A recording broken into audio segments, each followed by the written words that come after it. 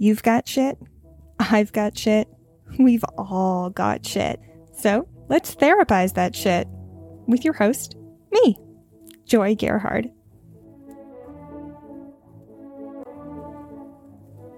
Please note, I am not a therapist. I cannot and do not diagnose anyone or prescribe anything. This is just me, someone who struggles with mental illness, emotions, and intrusive thoughts, sharing what skills I've used and how I've used them.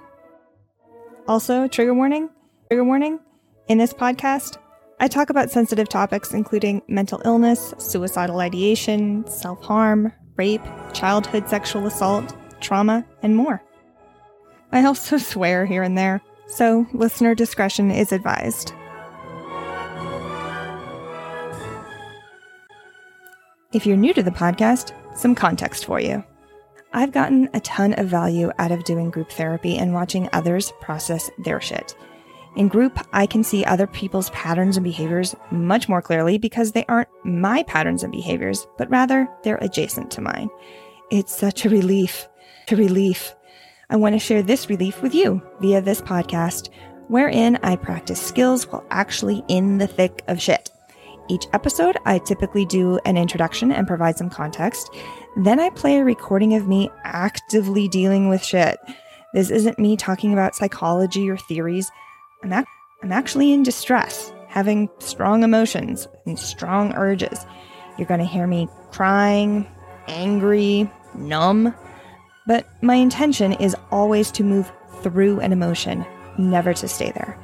So stick with me, and we'll actually come out on the other side by the end of the episode. Alrighty, let's hop to it.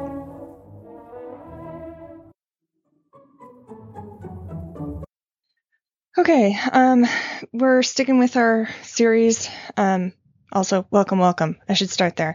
You're going to notice this is not my usual,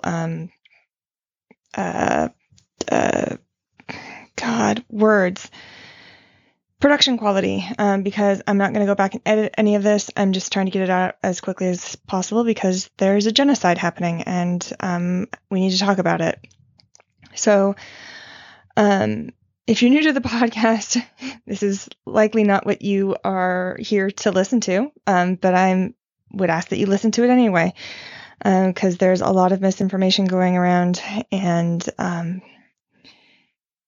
anyway, I have part one. The previous episode 39, is part one of this. This is episode 40, and it's part two. I'm recording the audio for this on October 17th, and it's likely that by the time I post this, a lot of more people will have died. So, yeah. I will, like I said, I'm going to trip over my words. It's not going to be clean. And what I'm going to be doing is sharing the voices of folks who know way more about this than I do. I'm getting a lot of information from posts on both TikTok and Instagram in terms of Palestinians sharing their experience.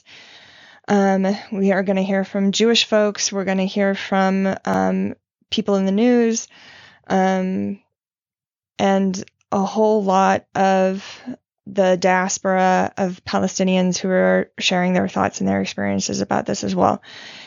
In addition to just other accounts who focus on social justice work and whose opinion I value very, very highly. So all of these are going to be numbered.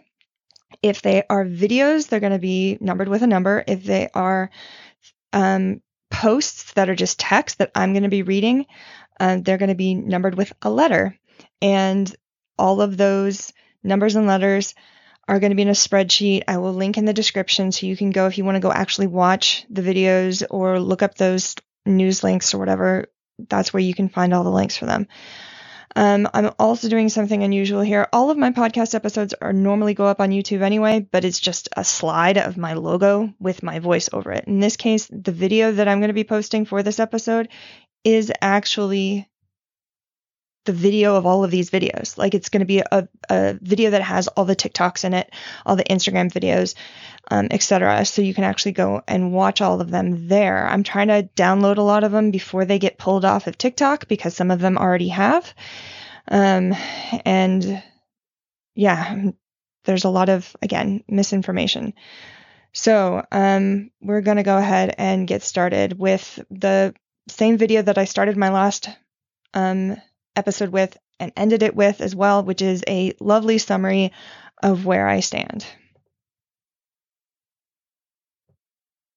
Okay, so this is a video.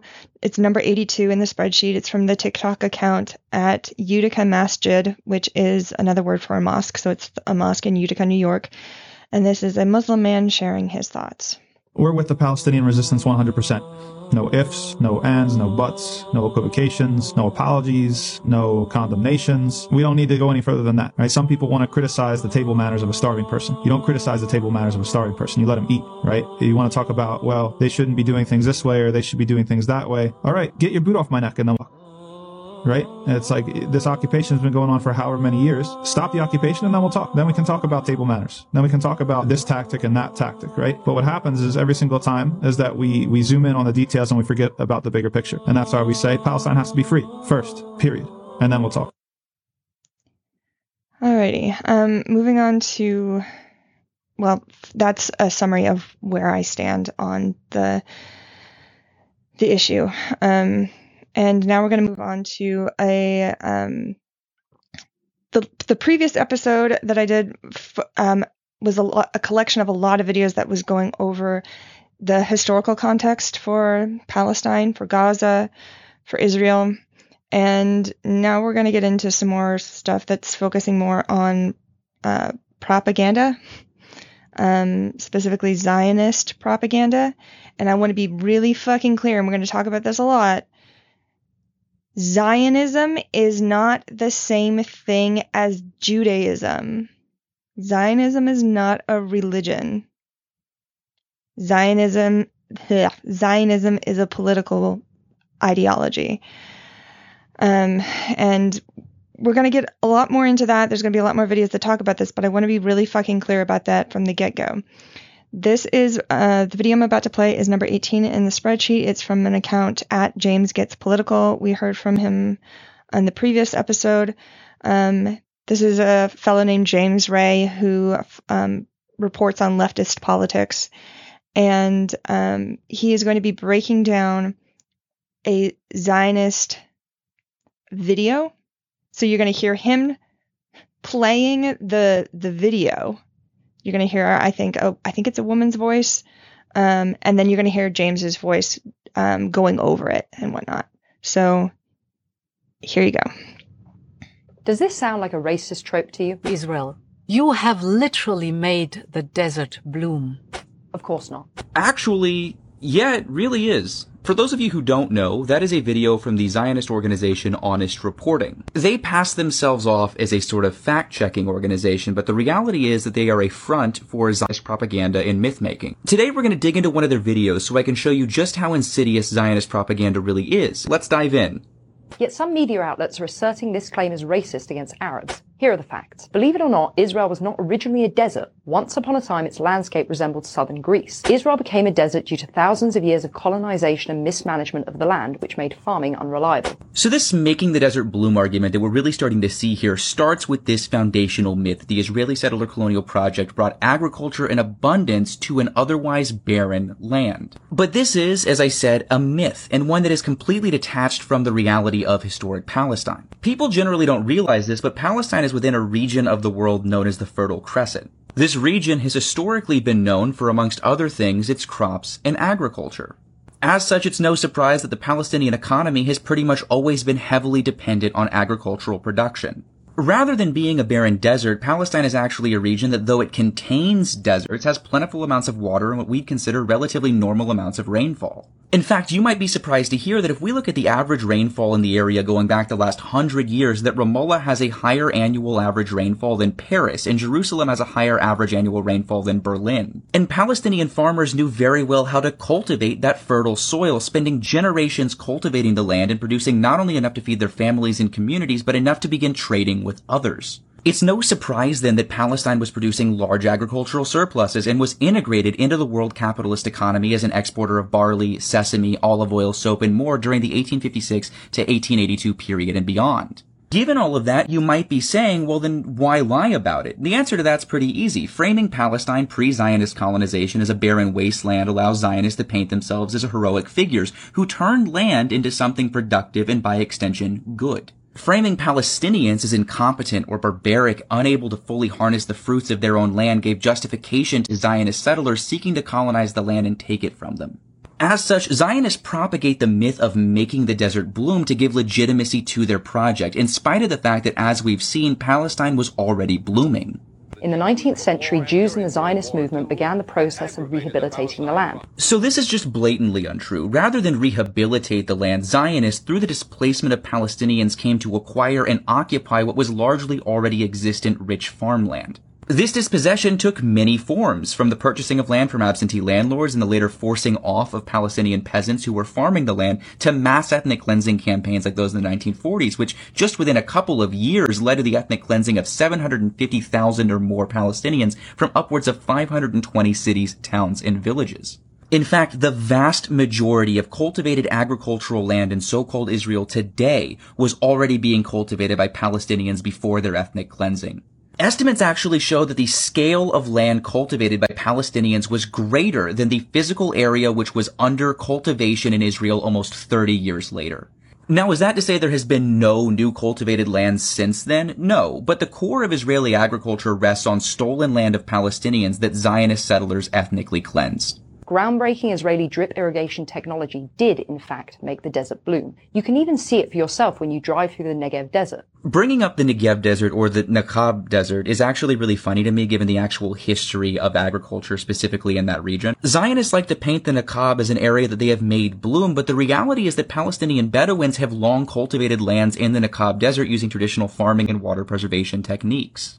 In fact, records indicate that the land cultivated in the Nakab by Palestinians in 1944 was 3 times that of cultivated land of all Zionist settlers in Palestine. The amount of cultivated land in the Nakab desert has also dropped significantly since the ethnic cleansing campaigns of the 1940s, only further undermining the Zionist narrative. And the desert farms that Israel has created, rather than those traditionally cultivated by Palestinians, are economically nonsensical and ultimately unsustainable. Their real value rather lies in their discursive value. That is to say, their existence preserves the Israeli national ethos and by extension the foundational myth-making the colonial project is built on. And as some have noted, making a minor green spot in the desert is not a magical feat. All you need to do is waste huge quantities of water, which is something I'm going to dig into in a minute. Today, Israel produces 20% more water than it actually needs. Produces is a really interesting way of saying steals, because Israel loves exploiting Palestinian aquifers. Palestinian environmental scholar Sharif S. Al-Musa describes Israel's water policy as being a sponge, and boy oh boy are they correct. Israel uses 73% of the West Bank's water, diverting an additional 10% to illegal settlements and selling to Palestinians the remaining 17%. It's also currently utilizing about 80% of the Palestinian groundwater resources in the occupied West Bank and Gaza Strip. Israel is also denying Palestinians access to the vast majority of the water from the Jordan River, despite only 3% of the river falling within their supposed pre-1967 borders. And their diversion of the water from the River Jordan as well as Lake Tiberias has caused problems all on its own. On top of this, Israel has also established a broad series of military orders and institutions that have created an apartheid system in regards to water in historic Palestine. Palestinians find themselves consistently curtailed from being able to access their own wells or build new ones due to elaborate permit systems that favor Israelis over Palestinians, who themselves are often unable to get approval from the Israeli authorities. It's no surprise then that Palestinians across the OPT consistently consume less water than their Israeli counterparts, often amounts well below the WHO recommended daily minimum. It's also no surprise that Israeli companies like Mekarot have taken advantage of this crisis and have begun selling water to Palestinians at exorbitant rates, forcing families to spend upwards of half of their monthly income just on water. Israel's water acquisition, like its agricultural sector, is largely the result of decades of exploitation and plundering of Palestinians and their resources. And Israel is the only country in the world that entered the 21st century with more trees than it had at the turn of the 20th century.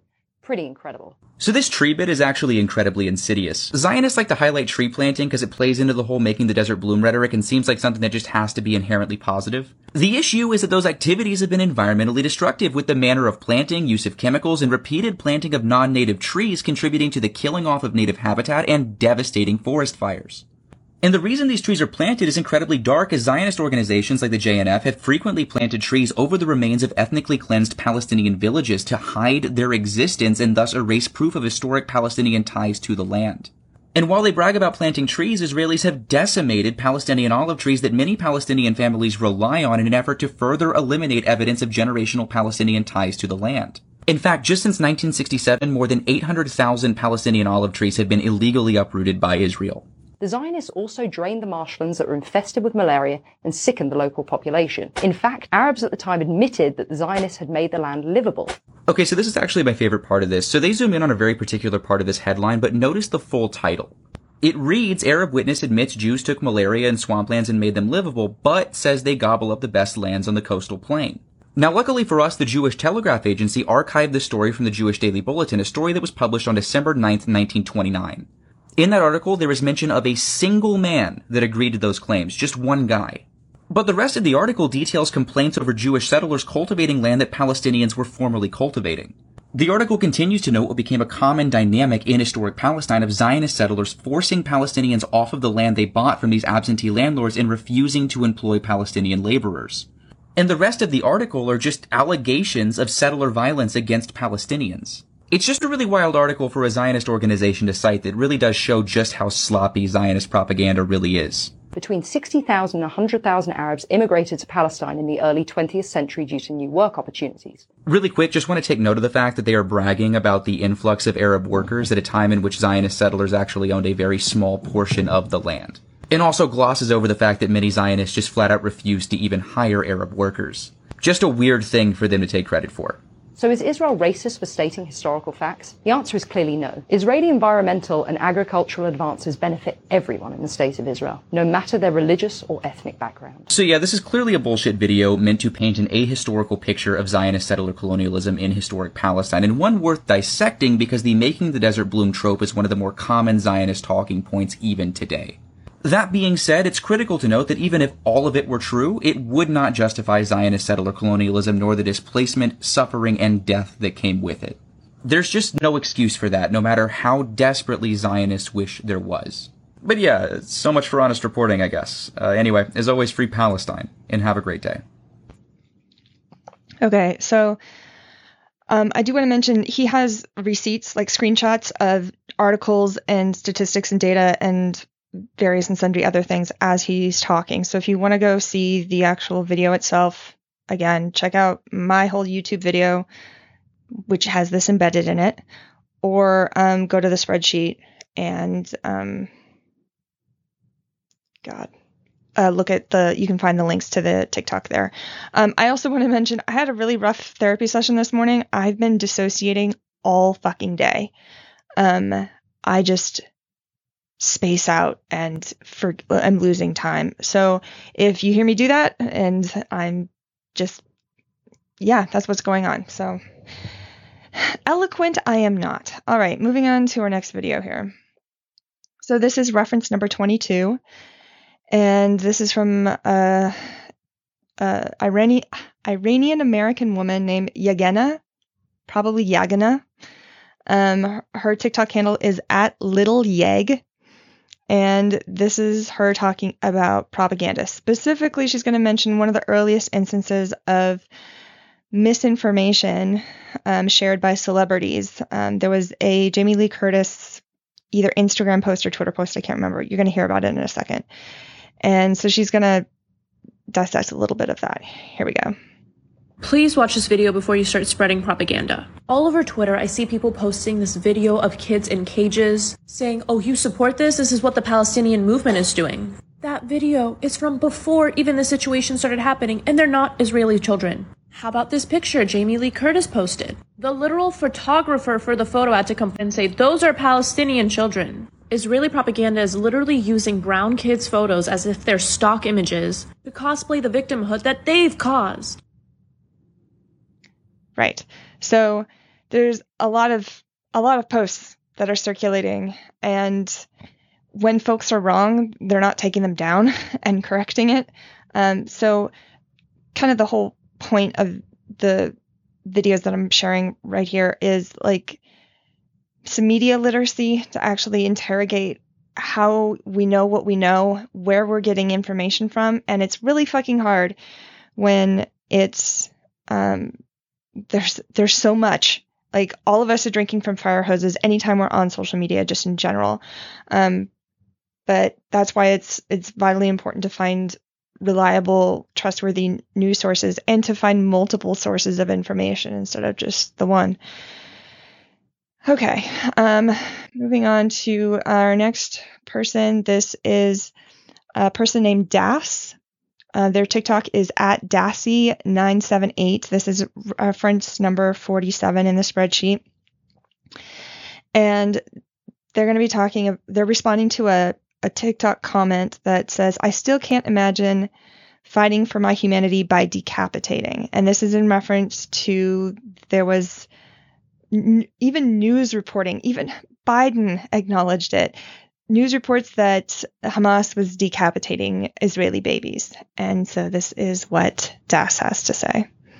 Babies. Let's talk about the babies. All today, I've seen reports that 40 babies were decapitated. I saw that on CNN, I saw that on Sky News, I saw that on BBC, all reporting that Hamas had decapitated 40 children. And I want to discuss this because this is also tying into my message of we should be very careful on the media that we consume, the sources from which that media that we consume is obtaining their information, and how we're reading and articulating that information, especially during times of war and conflict. And I say that because all of these Western news outlets were saying that this is what was occurring, right? But you would go into all of the articles and they would be quoting from one specific source, maybe two.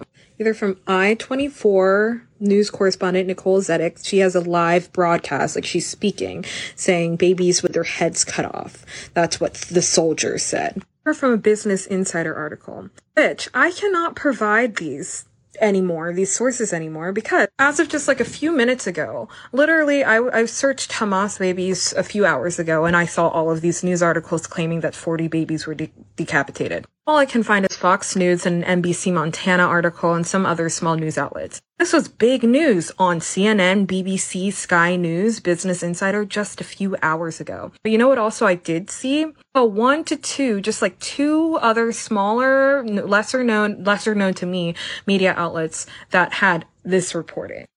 Israeli army says it does not have confirmation about allegations that Hamas had beheaded babies. This was one of two articles I saw a few hours ago.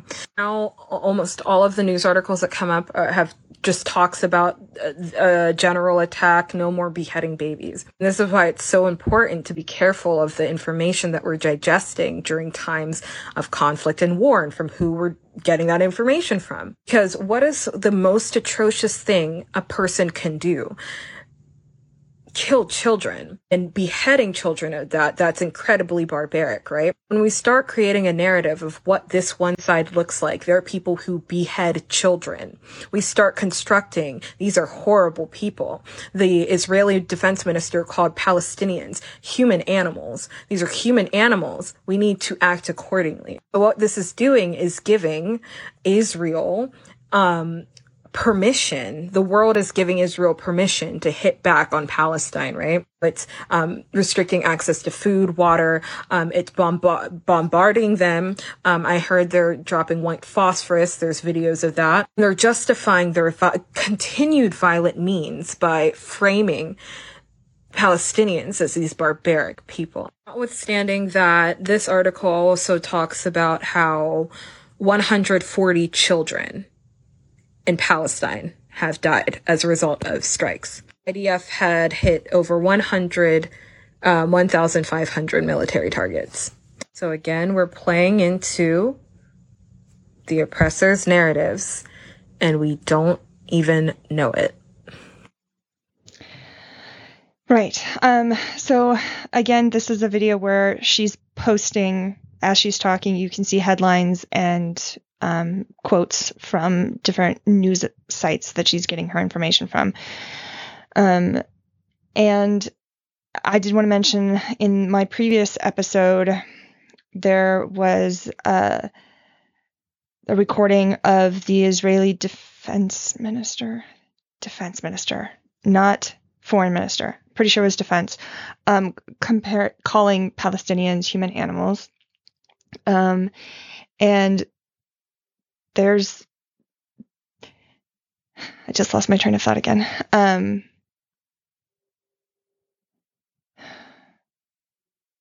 Yeah, media literacy really is what it comes down to, which takes time. I get that. It takes time. And the thought I keep having over and over and over again is,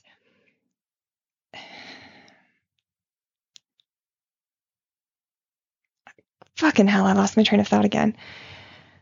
Okay, it'll come back to me. I'm going to move on to the next video and hope that it comes back. Okay, so this next one is reference number 69 in the spreadsheet. This is TikTok account at arguably Samaya. Samaya is Igbo American. Igbo is a part of southeastern Nigeria. And she's going to be talking about misinformation and fake news, even stuff that's being reported by NBC. So here we go. Y'all, I really cannot handle this shit. Murderous Israeli settlers are depopulating entire Palestinian villages in the West Bank, and fucking NBC News is putting out another false start by the IDF to make Hamas seem like they were more murderous than they were. This document that the Israeli forces found, which many have pointed out, the Arabic is very stilted as if it was written by Google Translate, literally says to seize schools in Israel.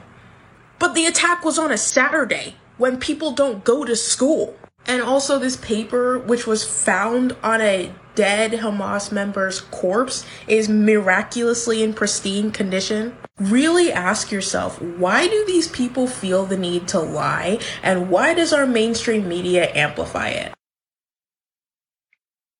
Yep. Okay. And this was in response to a tweet that was an NBC News tweet showing a picture of this top secret, plan to quote kill as many people as possible, and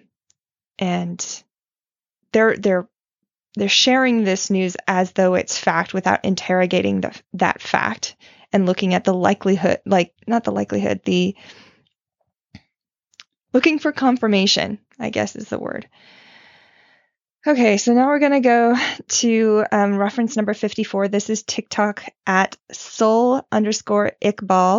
This is Sully, is the name of this man. He's Pakistani and Indian, and he's going to be talking about Israel's disinformation campaign.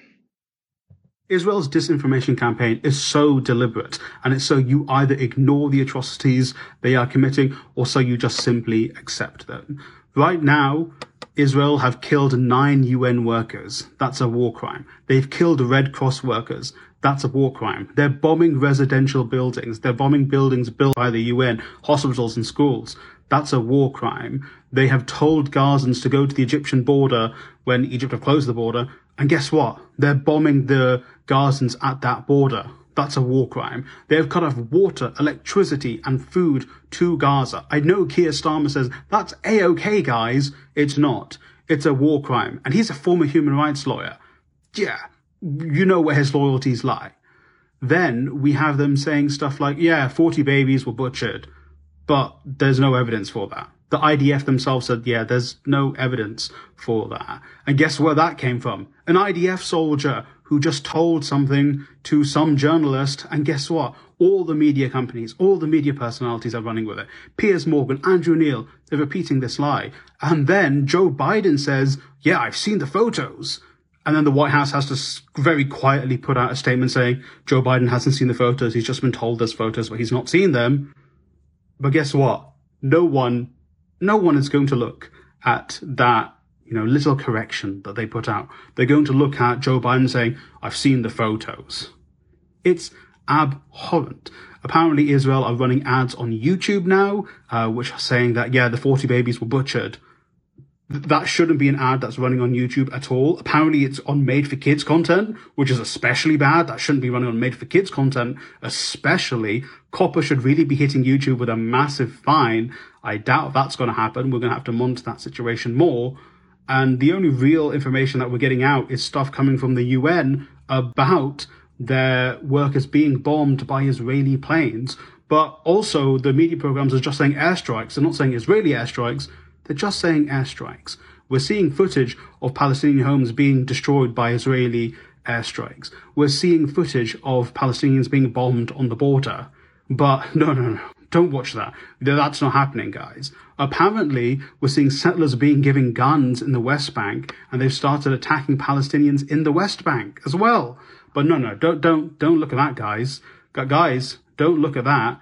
And even, it seems like Israel are telling parents, don't let your kids watch TikTok and stuff. Don't let them see that. And I wonder why, because you have people talking about this false narrative that's being put out by Israel to justify these attacks they're having on Gaza. And guess what? Egypt even told them that they're probably going to get attacked soon. And Israel keep playing this off as, we had no idea. We've got to level Gaza to the ground. You don't have any politicians in the West talking about how Israel called Palestinians animals, how they're going to eradicate and level out Gaza, because it doesn't really suit them. And it's just an abhorrent just smear campaign to try and justify the atrocities Israel are currently committing. Yeah, and I did want to mention that there are multiple reports of Israeli schools urging parents to tell kids to delete their Instagram and their TikTok. The Israeli schools are telling that to Israeli parents to address with Israeli children, which means that it's fuck. Words, Joy. Come on, you can do it. It's like voluntary censorship. And here we have next. Okay. This is reference number 6 from Instagram at Ahmed Eldin, who is a journalist. And this is video of a 95-year-old Israeli army reservist, Ezra Yakin. He's in uniform, and at the beginning of the video, he's talking to Israelis, and then you're going to hear the sound changes a little bit, and that's when he's in a car. And this is just a recording of what he's saying, and it's all, it's not in English, so there's a translation. And before I play the recording, I'm going to redo the translation.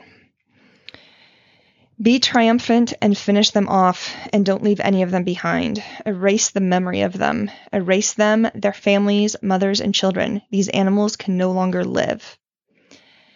So that's him talking to multiple people. And then he goes inside of a car and he's talking to whoever's in the car and says, nowadays, we have no excuse. Tomorrow, Hezbollah could send airstrikes on us and the Arabs could attack us, so we have no excuse.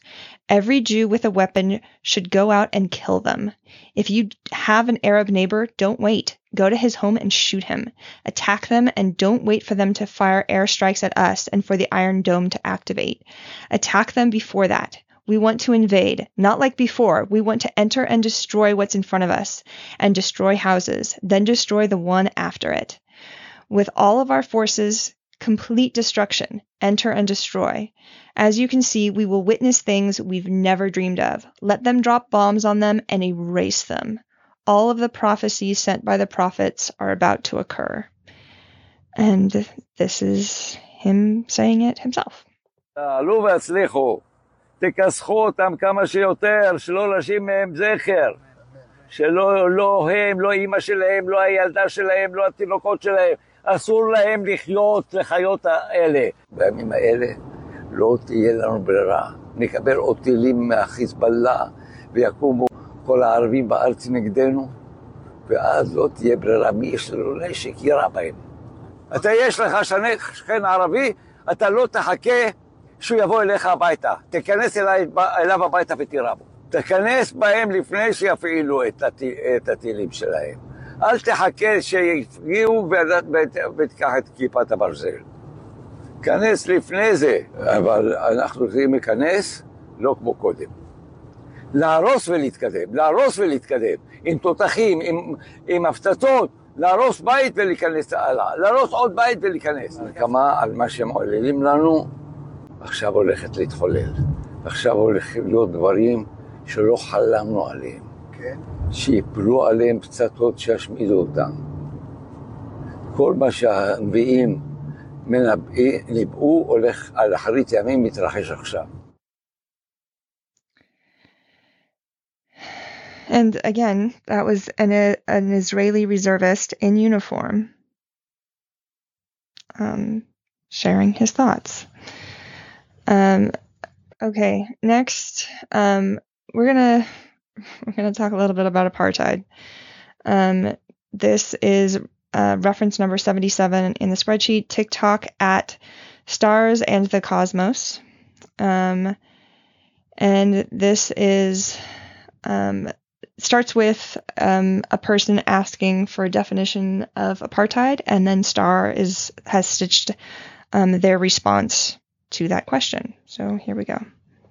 Can somebody stitch this and explain what apartheid means?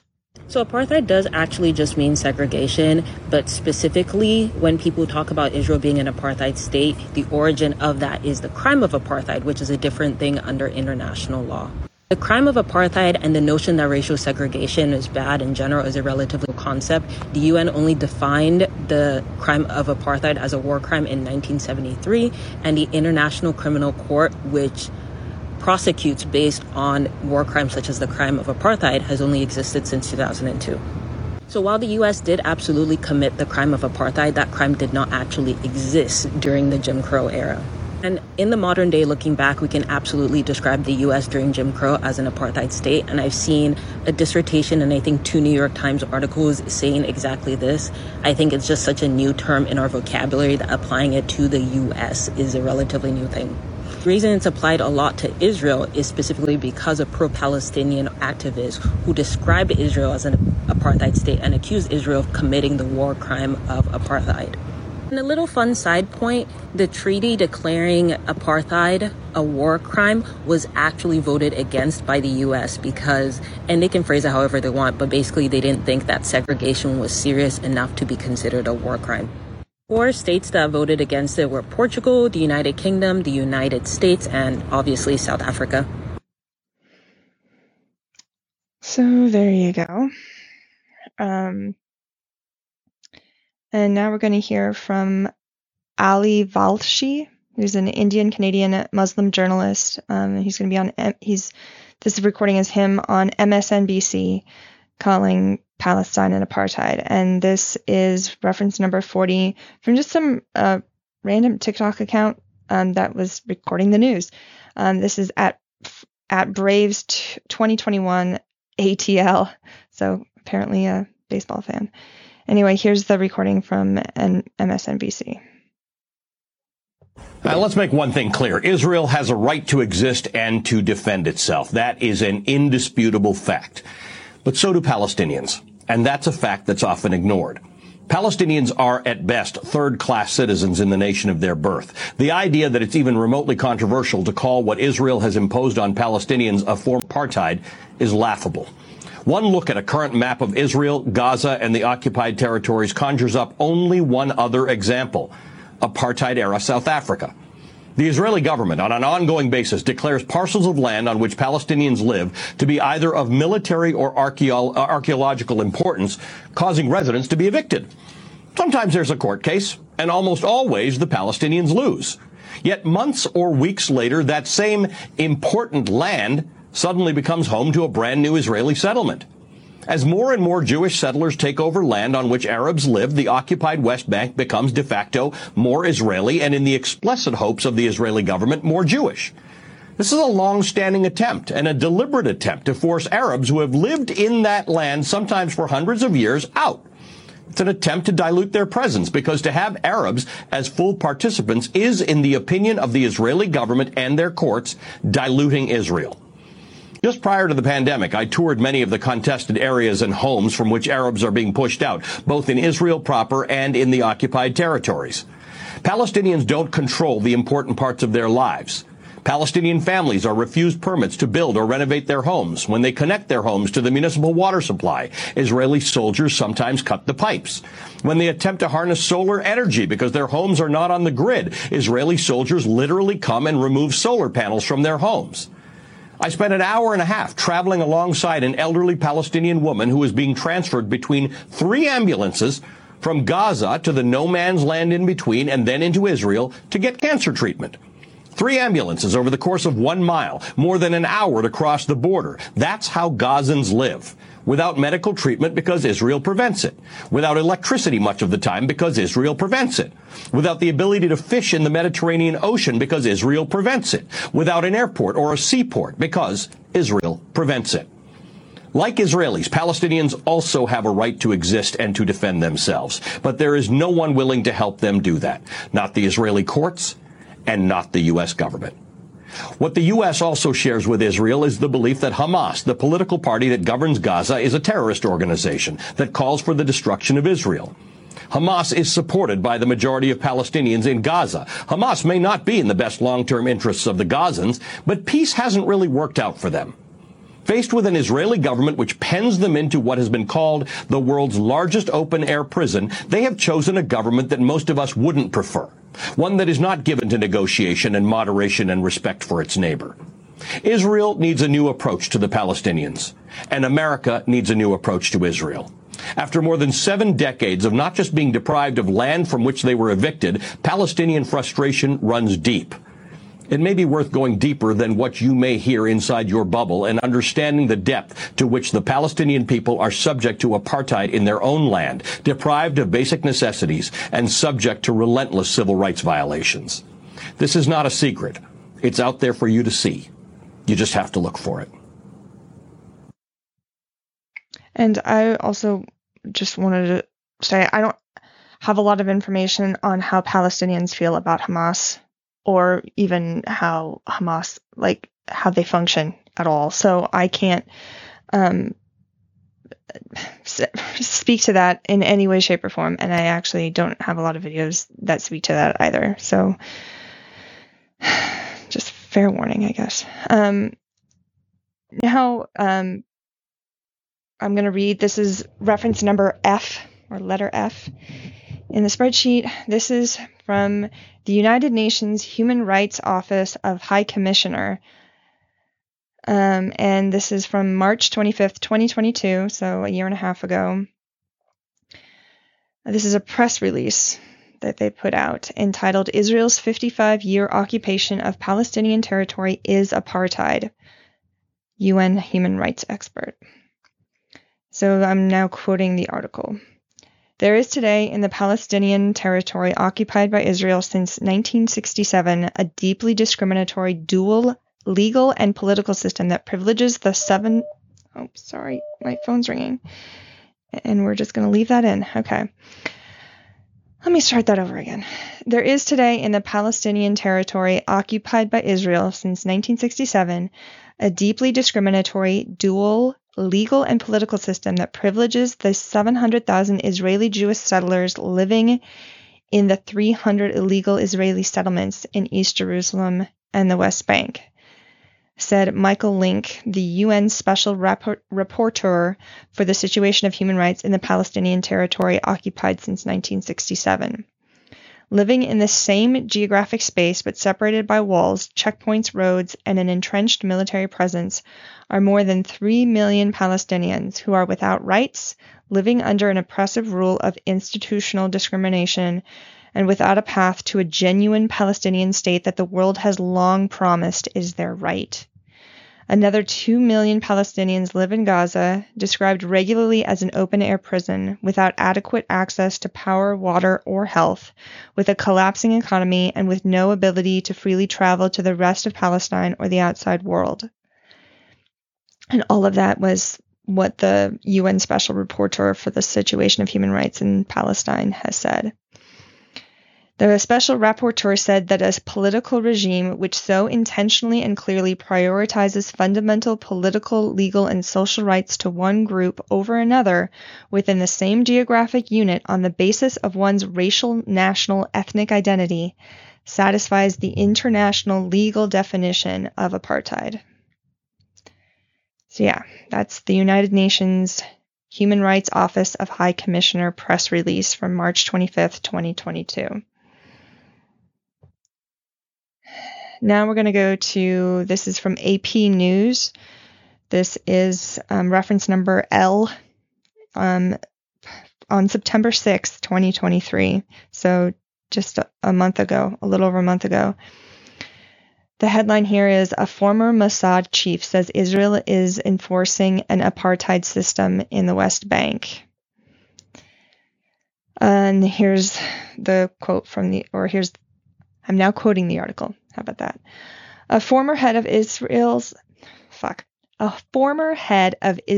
Mossad intelligence agency told the Associated Press on Wednesday that Israel is enforcing an apartheid system in the West Bank, joining a tiny but growing list of retired officials to endorse an idea that remains largely on the fringes of Israel discourse and international diplomacy. Tamir Pardo becomes the latest former senior official to have concluded that Israel's treatment of Palestinians in the West Bank amounts to apartheid, a reference to the system of racial separation in South Africa that ended in 1994. There is an apartheid state here, Tamir Pardo said in an interview. In a territory where two people are judged under two legal systems, that is an apartheid state. So that's his quote. And the article continues. Given Pardo's background, the comments carry special weight in security-obsessed Israel. Pardo, who was appointed by Prime Minister Benjamin Netanyahu and served as head of Israel's clandestine spy agency from 2011 to 2016, wouldn't say if he held the same beliefs while heading the Mossad, but he said that he believed among the country's most pressing issues was the Palestinians, above Israel's nuclear program, seen by Netanyahu as an existential threat. Okay, and now we're going to go over to CNN. This is Mark Lamont Hill is talking to the Israeli Foreign Minister, Danny Ayalon. And Mark Lamont Hill has been fired from CNN because of this recording, this interview. So here we go. Oh, and this is reference number 72 from TikTok account at Suhail Judah. He said that the humanitarian situation, quote, will only deteriorate exponentially and that crucial life-saving supplies, including fuel, food, and water, must be allowed into Gaza. So the UN is saying you must do this. You are saying you're not going to do this. How do you? No, we're not saying that. He's saying doing it immediately. What you're doing? No. He's saying doing it immediately. I got you. I'll tell you exactly what we're saying. I'm saying we will do everything for the Gazan people. Once and now we demand immediate surrender, unconditional surrender of Hamas. If Hamas people come out with their hands up and clear their weapons, believe me, everything will be restored to Gaza. It is Hamas in Hamas hands. Now I understand. Thank you for clarifying that, sir. I think we're actually on the same page here. You're saying that once Hamas leaves, you'll grant the Gazan people food, shelter, fuel, electricity, hospitals, schooling. And if they don't, and if Hamas doesn't leave, then they'll continue to starve and die in hospitals. You are defining for the international community right now collective punishment. You're saying until Hamas acts differently, the 2 million people in Gaza are going to be treated this way. And once Hamas acts differently, these 2 million people in Gaza will be treated better. That is exactly what collective punishment is. You're holding them accountable for the actions of others. That is the definition, the textbook definition of collective punishment, sir. Now, you may accept that that's what you want to do, but this is absolutely a contravention of international law. Well, I'll tell you exactly. No, had we pushed them into the wall, we're not pushing them to the wall. We want to open a humanitarian corridor so they can leave. But if Hamas, so that who can leave? Citizens? You're saying civilians can leave, but only through the Rafah border, correct? At this point, yes. So they can't come. Where else? Your country. They can come into Israel. I'm telling you one more thing I want to say. I want you to address that point. Don't just smile, sir, respectfully. You're saying you're making a corridor. They can go to Egypt. You're bombing them. You say you want to save them, but they can't come in. First of all, I'm not smiling. I'm crying in my heart. And that's where the video cuts off. And yes, the CNN reporter there, Mark Lamont Hill, was fired after that interview. Okay, moving on to reference number 9. This is from Instagram account at sbeih.jpg. This is the man's name. He's a Palestinian man named Subi, and he's going to be talking about the current status of Gaza. We are now able to move on from calling Gaza an open-air prison and officially begin referring to it as an extermination camp, a death camp. Unironically, an act that was committed during the Holocaust. And when I say extermination camp, I don't mean that as an expression or as an exaggeration. At this point, it is literally, by definition, an extermination camp.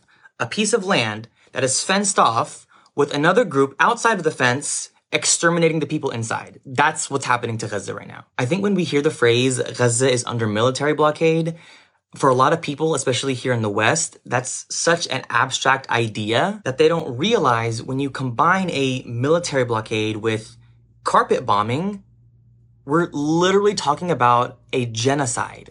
No exaggeration or cynicism, an actual genocide in 2023. Gaza has been bombed by Israel countless times in the past decade, but this is a level of catastrophe that Gaza has never seen before. It has never been this bad. And these aren't my words. This is coming from people in Gaza right now. We're talking about 2 million people, half of which are children, stacked essentially on a sliver of land that is 5 miles wide and 25 miles long, blocked off from the world by land, sea, and air. Israel is carpet bombing this small piece of land, and the Palestinians aren't able to escape because Israel is blocking them in. They can't leave by land because Israel bombed the only exit point out of Gaza, destroying the crossing between Gaza and Egypt. They can't leave by sea because Israel has control over the waters, and Palestinians aren't allowed to go beyond 1 mile from the shore. And they can't leave by air because Israel destroyed their airport in the early 2000s and prevents them from utilizing the airspace above Gaza. So they're forced to just sit there in Gaza waiting for their inevitable death. Israel is literally flattening entire neighborhoods in Gaza, you guys. I mean, like 20, 25 buildings within a given space flattened. Bombing these buildings so hard that there's literally nothing left but dust. We're not talking about buildings belonging to militant groups. We're talking about residential buildings, flats, apartments filled with Palestinian families. They're bombing and killing off entire families, cutting off an entire lineage. The kids, their parents, the siblings and families of their parents. I mean, the entire family name erased from this earth. They're bombing homes, schools, universities, hospitals, office buildings, buildings belonging to non-profit organizations, mosques, churches.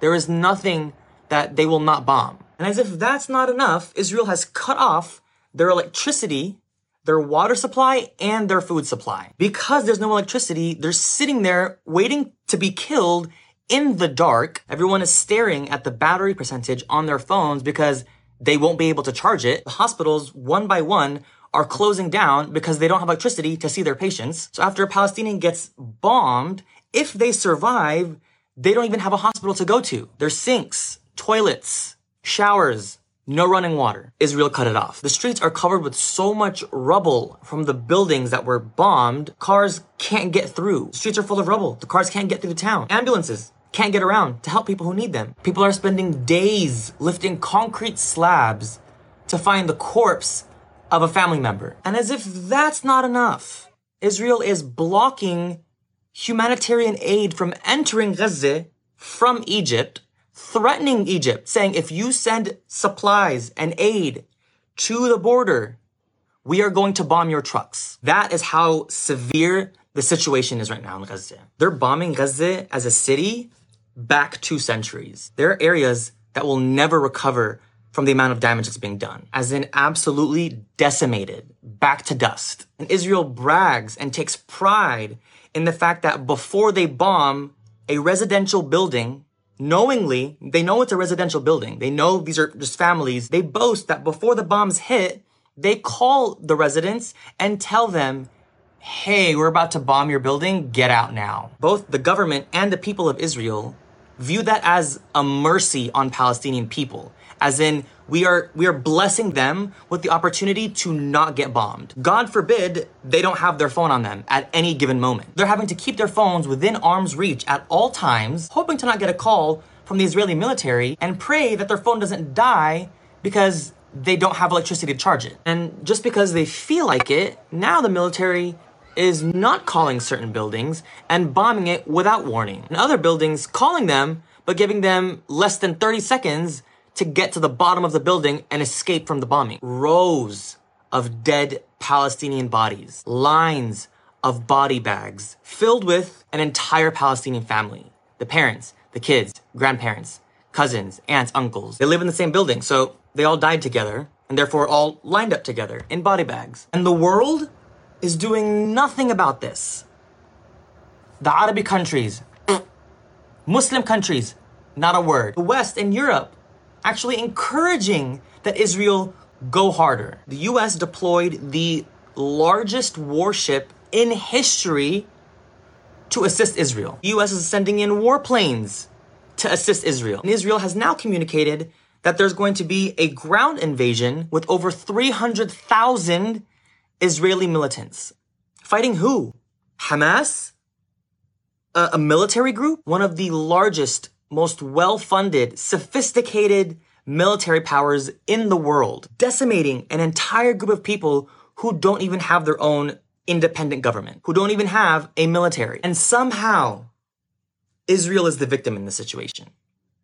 And somehow, Israel is not asked to condemn acts. The world has failed Gaza, y'all. 2 million people, 1 million children sitting, waiting for their own death. يا ربي يا أرحم الراحمين احميهن وصبرهن الله ينصرنا يا ربي.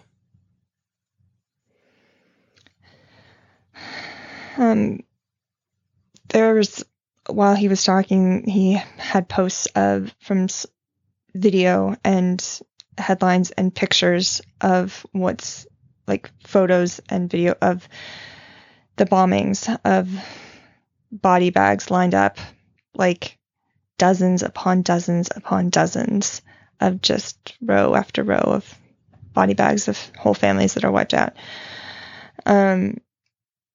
Yeah. And speaking of the U.S. response, yeah, the United States is on the wrong side of this one. And I want to share a video from a TikTok account, the Conscious Lee. He's a black man and an NAACP Image Award nominee.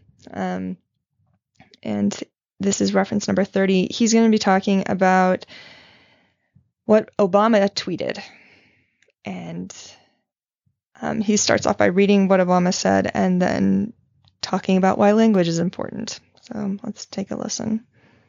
I was hesitant to talk about the Israeli occupation of Palestine and what's going on there currently. But Obama, this tweet you made, it's not it. And I didn't stop and started and deleted and did this video so many times that I'm going to just do you a disclaimer. I acknowledge that this conversation requires a lot of complexity and compassion because a lot of us out west, including myself, has been educated through a lens that is very one-sided. You see what I'm saying? With that being said, we should always already have energy when innocent civilians are being slaughtered. The last disclaimer I want to make is words are important. And how we construct narratives with those words usually dictate who we care about, how we care about them, and who we don't give a damn about. Let's get into this tweet. Obama said all Americans should be horrified and outraged by the brazen terrorist attack on Israel and the slaughter of innocent civilians. Innocent civilians. We're going to get to that part back later on. We grieve for those who died, pray for the safe return of those who've been held hostage, and stand squarely alongside our ally, Israel, as it dismantles Hamas. As we support Israel's right to defend itself against terror, we must keep striving for a just and lasting peace for Israelis and Palestinians alike. Let's start with unpackaging these two things from the tweet already.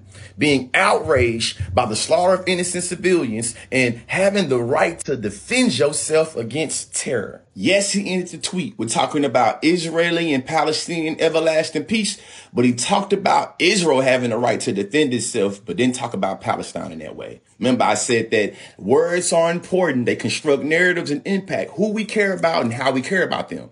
Here we have a map that's able to historically illustrate how Palestine, which is depicted in green, had territory in 1917. And as we move through history, that green becomes smaller and smaller. Now, I think, you see what I'm saying? The settler colonizing of your land means that you should have the ability to defend yourself from it. When you dig through the archive, you'll see that Palestinians have been going to the United Nations trying all type of ways to get their land back. Whether we talking about doing peaceful rallies and protests, or we talk about lawsuits, or we talking about trying to get legislation from the United Nations. We recognize that the ability for the Palestinians to defend themselves has not been one that has been acknowledged by the world. And speaking to acknowledging by the world, here's a map depicting the international response to the attacks on Israel. And I want you to acknowledge how much one color that you see compared to the other color. We see that the turquoise color is the condemnation / support for Israel. We see the yellow is calls for de-escalation. And we see that this little orange, red color is support for Palestine. How much support for Palestine do you see in the map? Do you know that this right here illustrates how we understand terror and terrorism when it comes to the Palestinian people? Islamophobia is defined as the dislike or prejudice against Islam or Muslims, especially as a political force. And when it comes to that word terrorism, when we start talking about anybody in proximity to the Muslim communities, populations, my ears, they start to perk up. You see me? My spidey sense start to tingling. Just like a black person in America, you start talking about criminals or thugs in relationship to me and people that look like me. I know something's up with it. This idea of terrorism, you see what I'm saying? Only being used in relationship to the Palestinian is very suspect. I want y'all to think about that Cat Williams special. He was talking about how that word insurgent is used to kind of depict and bamboozle people. They pimps. They got us over there thinking we ain't really killing real people over there. They don't never act like it's real people. They don't never say today we killed 6 men and 4 women and 3 children. They use a word can't readily identify. Today we killed a group of insurgents. And brothers be at home like, I don't even know no insurgents. You kill all them. I don't have not one insurgent friend. Yes, language is important. When I say it though, let's really get more context from this communications expert. Take it away. And that is my area of expertise, which is communications. And I want to talk about 2 words. And those words are killed and the word death. And I want to talk about how language shapes narratives. When we talk about a conflict, an armed conflict, people make the assumption that both sides are equally as tooled and have the exact same resources. And not only that, but that the risks and the liabilities are the same. So when we see the word conflict, we make assumptions about power balances and not power imbalances. So when we have international news media, particularly news outlets in the West, characterizing the casualties from one group as from them being killed versus another group from them just dying dead. It always sends up a little flare in the back of my mind, because this is the difference between active voice and passive voice. Israelis are being killed while Palestinians just die. Utilization of the word killed is an action word. It requires an actor versus somebody that is acted upon. Whereas the word dead is just a state of being. We're by and large not looking for perpetrators. We're by and large not looking for context. Death is just what happens, right?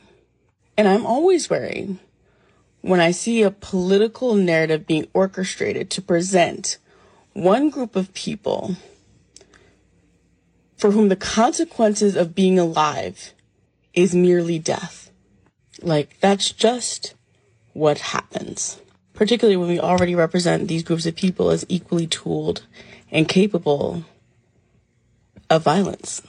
I want you all to pay attention to the words being used, okay? And be very careful with the words you are using. And never assume that history starts the moment you start paying attention. And I want to get serious with you for a second, and you know I enjoy my communications videos.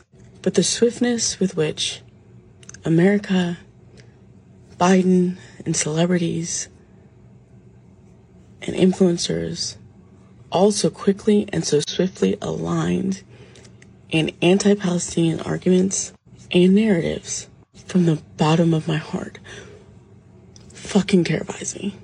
And I know this is not new, but there's something different this time.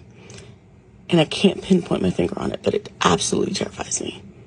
And if you're asking yourself, how does language impact how we understand life and who we care about?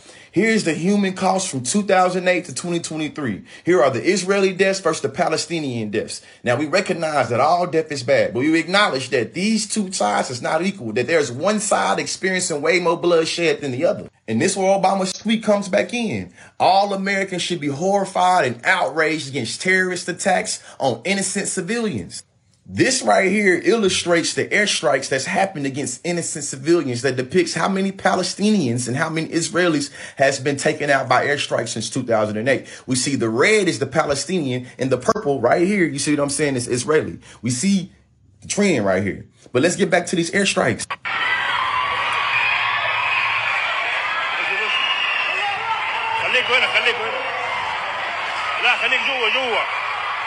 Obama had 10 times more airstrikes than President Bush. And according to 2018 reports, Obama launched 186 drone strikes to Yemen, Somalia, Pakistan, predominantly Muslim spaces. Remember Islamophobia I was talking about? But President Trump beat him out with 233 in his first 3 years. So when we talk about all Americans being outraged about the loss of innocent civilians, does that only apply to non-Muslims, or you see what I'm saying? Now let's sprinkle some more context in there.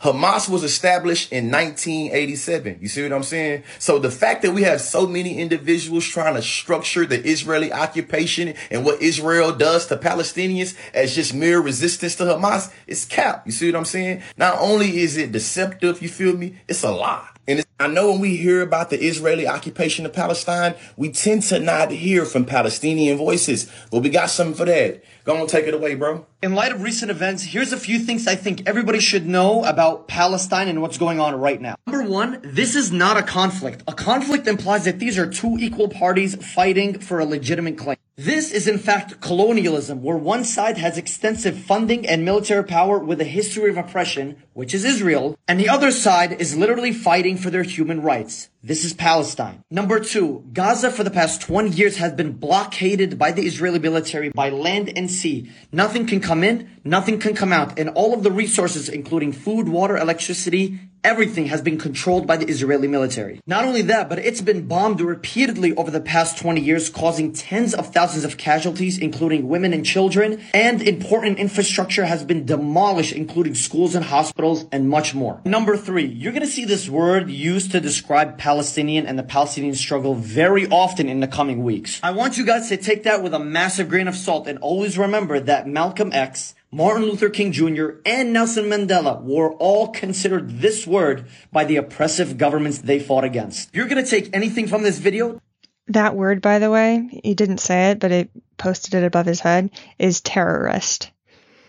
Take this. Resisting your oppressors that have been oppressing you for 70 years is not terror. Denying people human rights, that's terror. And as always, free Palestine. Okay. The Consciously, which is the account that posted that video, also took videos.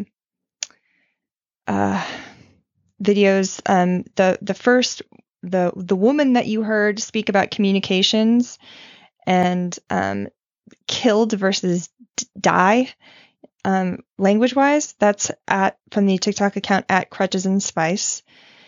And then the man you heard at the end talking about terrorism and the definition of terrorism, who's considered a terrorist, is from the delightfully named TikTok account at Arabic McLovin. And again, there were graphs and charts and news headlines and a video that was shared during that TikTok that you can't see because this is a podcast and you can't see anything. But if you go look at reference number 30 in my spreadsheet or the YouTube video, you can see all of the references that were being made. Okay, moving on. Crutches and Spice. Speaking of which, she's a TikTok creator. She's a disability rights advocate specializing in communications, and she's also Black, a Black American. And this is reference number 58, and she's talking about how words are constructed that change perceptions. Here we go. So if you saw my video talking about active voice versus passive voice and word choices and how they shape the media, then I have something to add that might make your brain melt. It's not just word choices that shape media, it's also how the words are constructed themselves. Let me show you what I mean. Let's take the words racism and homophobic to demonstrate. The substance in racism is ism. And the definition of ism is the act, practice, or process of doing something. This implies that racism is an act, practice, or process. Now let's do the word homophobia. The suffix phobia means irrational, abnormal, unwarranted, persistent, or disabling fear as a mental disorder. So, racism is a practice, while homophobia is merely a fear that cannot be controlled, implying that it is a natural reaction, unintentional and without a practice, like laws or policies put into place. Now, where else do we find those suffixes? So, in case you need a hint, think anti-Semitism versus Islamophobia. So she's likening racism, an ism is an act or practice. Anti-Semitism is an act or practice. Whereas in her example, homophobia is a fear that cannot be controlled. Comparing that to Islamophobia, a fear that cannot be controlled, a natural reaction. So even the way that words are constructed, they lend themselves to a certain perception. All right, next we're going to hear, this is reference number 5 from Instagram account Muhammad Elkurd, who is a writer from Jerusalem, and he's also going to be talking about language. Here we go. Hi, let's do a quick media literacy lesson. Who controls the NHS? The UK. Who controls the French Department of Health? French government. You get the point. So let's ask ourselves a question. Why is it that when mainstream news networks are referring to hospitals or schools in the Gaza Strip, they will often say Hamas run? Regardless of what you may think of it, Hamas is the governing body in the Gaza Strip, and so logically, the Ministry of Health would be under its jurisdiction. Phrases like Hamas run and Hamas controlled are irrelevant, but they are designed to feed on your bias. You then start to become apathetic to these patients that lie sick in those hospitals. You dehumanize them and you think of them as less worthy victims. Such phrases cast doubt on the data coming out of these institutions, and they portray these institutions not as medical institutions run by healthcare professionals, but rather scary, untrustworthy institutions run by savages. When it comes to Israeli death, a journalist can just say X amount of Israelis have been confirmed killed. As for Palestinian death, the sentence will become the Hamas-run Ministry of Health in Gaza says that X amount of Palestinians have died. This is one of the many ways totalitarianism operates within Western media to dehumanize Palestinians. But remember, a hospital is a hospital. Language is a minefield. It has significant influence on how we think and what we believe. But remember to be critical. You do not have to be complicit in genocide. And now we're going to hear more from the same Instagram account. This is reference number 4 in the spreadsheet. And again, this is Mohammed El-Kurd, who is a writer from Jerusalem. And he's going to be talking about media bias against Palestinians. Word-of-mouth testimonies from our colonizers are awarded front-page headlines, breaking news, and mass hysteria. Meanwhile, video footage of our children being slaughtered, being bombarded, being pulled out of the rubble will never receive the same attention. Even footage of Israelis urinating and stomping on the dead bodies of Palestinians did not receive any of this media coverage. Western newspapers work overtime to elicit sympathy for settlers while painting Palestinians as terrorists. The Palestinians whose very lands these settlers have stolen and now live on. Journalists spread this misinformation, often willingly, to decontextualize decades and decades of brutality and siege. Western newspapers will not tell you about the massacres committed by the Israeli military. Zionism is always justifiable in their eyes. Settlers can kill, kidnap, and steal, as well as institutionally monopolize violence as if it's business as usual. But dare a Palestinian resist? It's clear that the international community and the Western world has no problem with violence, only a problem with the perpetrators of that violence, who gets to monopolize, who has the authority to enact that violence. In addition to all of this, there is almost no international reporters on the ground in the Gaza Strip. Meanwhile, the Palestinians in the besieged enclave have to deal with not only there not being any electricity because the Israelis have targeted electricity, but being personally targeted by airstrike. At the time of recording this video, 7 Palestinian journalists have been murdered by Israeli airstrikes since the beginning of the onslaught on the Gaza Strip. This very erasure is part of the reason why Palestinians resist. Mass media is preemptively conditioning you to write a blank check for Israeli genocide. This is straight out of the playbook. They make up a lie, there is no evidence for it, journalists spread it like wildfire, diplomats and politicians repeat it, then a narrative is made. The general public believes it, the harm is done, and they might later admit that it never happened. But you do not have to be complicit in this. You do not have to justify their genocide. They are readying to wipe Gaza off of the face of the earth, and the time to mobilize support for the Palestinian cause is now. Right. So, again, media literacy and, like, reading things, what's the word I'm looking for? Critically, like with a critical eye, is vitally important right now. I mean, it's always important, but especially when a genocide is happening. Okay, next we're going to hear from a TikTok account at Ali202. Her name is Ali O'Brien. She's a white American woman, and she's going to be talking about media bias. This is reference number 31. By now, you've seen the footage on TikTok of Palestinian soldiers using bulldozers to break through the wall along the edge of the Gaza Strip and flying into Israeli settlements via paraglider. What you need to know to be a smart consumer of media right now is that the United States is a major political ally to Israel. So if you're American like me, the news coverage you're seeing of these events is very one-sided and lacking a lot of context. This is the Gaza Strip. It's about a 20-mile-long section of Palestinian land. It's home to one of the largest humanitarian crises on the globe today. About 2 million Palestinians live cramped in this little section of land, and the majority of them are refugees, meaning they were displaced from their original homes by the Israeli government, are now forced to live in Gaza, and are largely forbid from leaving. For this reason, human rights orgs call the area the world's largest open-air prison, and conditions there are horrifying. 71% of adults in Gaza exhibit symptoms of depression. 1.3 million Palestinians require food assistance. The vast majority of water in Gaza is completely unsafe to drink. Gazan hospitals are out of nearly 50% of their essential medicines. But because it is so difficult to leave the Gazan Strip, even if you are on your deathbed, you still have to apply for permission from the Israeli government to leave to get healthcare elsewhere. As an example, in the first 6 months of 2022, Israeli authorities only approved 64% of patients request to exit Gaza in time for their appointments, meaning some people have literally died waiting for approval to leave for healthcare. Violence is already the norm for Palestinian refugees. There have been an average of 3 Israeli settler attacks on Palestinians every single day in 2023. In the past 48 hours, there have already been hundreds of lives lost, both Palestinians and Israelis, and that is always going to be devastating. This video is not meant to downplay the severity of death. Rather, this is a reminder that based on the biases of media, there's going to be violence that we hear about and violence that we don't. This isn't a conflict between two equal sides. This is the 4th largest military in the world versus the 2 million people that they've been holding in a prison for the past decades, the majority of whom are children and who have been stripped of food, water, electricity. Peace will never be achieved without acknowledgement of truth. So please be careful and consume your media wisely.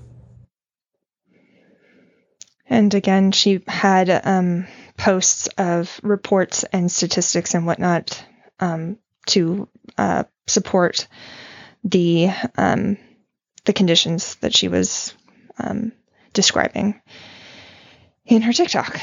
Okay.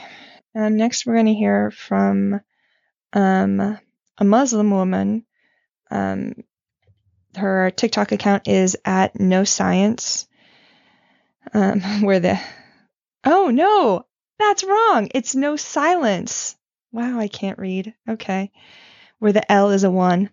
And then that's reference number 62. And she's going to be talking about her experience of being constantly asked, do you condemn Hamas? You want to know what's so triggering about seeing all of these interviewers, all of these news anchors, all of these journalists spending 3/4 of every interview with a Palestinian jabbing at them with the question, do you condemn them? Do you condemn the actions of Hamas? It's triggering because it forces me as a Muslim to replay all of the scariest and most frustrating moments of the past 20 years.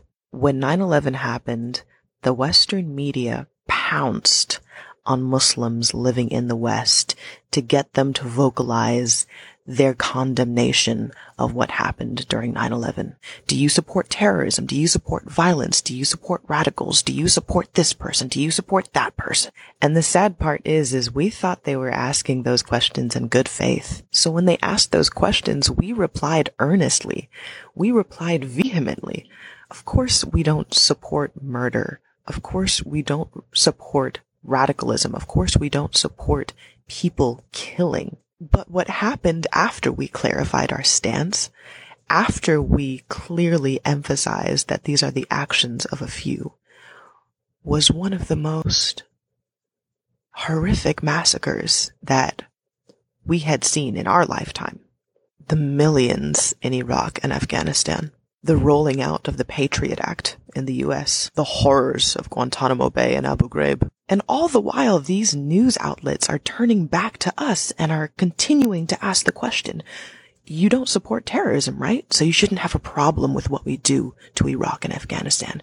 You don't have a problem with radicalism, right? So you shouldn't have a problem with the Patriot Act being enacted on Muslims across the country. The question, do you condemn Hamas? Do you condemn these violent acts? Is not a question in good faith. It is a power play. And it is a power play that is meant to uphold white supremacy. The Palestinians that they are interviewing are extremely important people. Ambassadors, journalists who have been on the ground, analysts, academics, all of whom have spent decades of their life, if not their entire life, living the Palestinian experience, learning about the Palestinian struggle, studying the history, living the culture. All of these people have the capacity, have the potential to give extremely valuable and enlightening information to the masses in order to get people to understand the situation and to recognize the humanity of the Palestinians. But these interviewers, these journalists, force these people to waste their time and waste their breath by constantly jabbing at them. Do you condemn? Do you condemn? Do you condemn? I can almost hear the television producer in the back room yelling into the anchor's ear to get a condemnation out of the interviewee.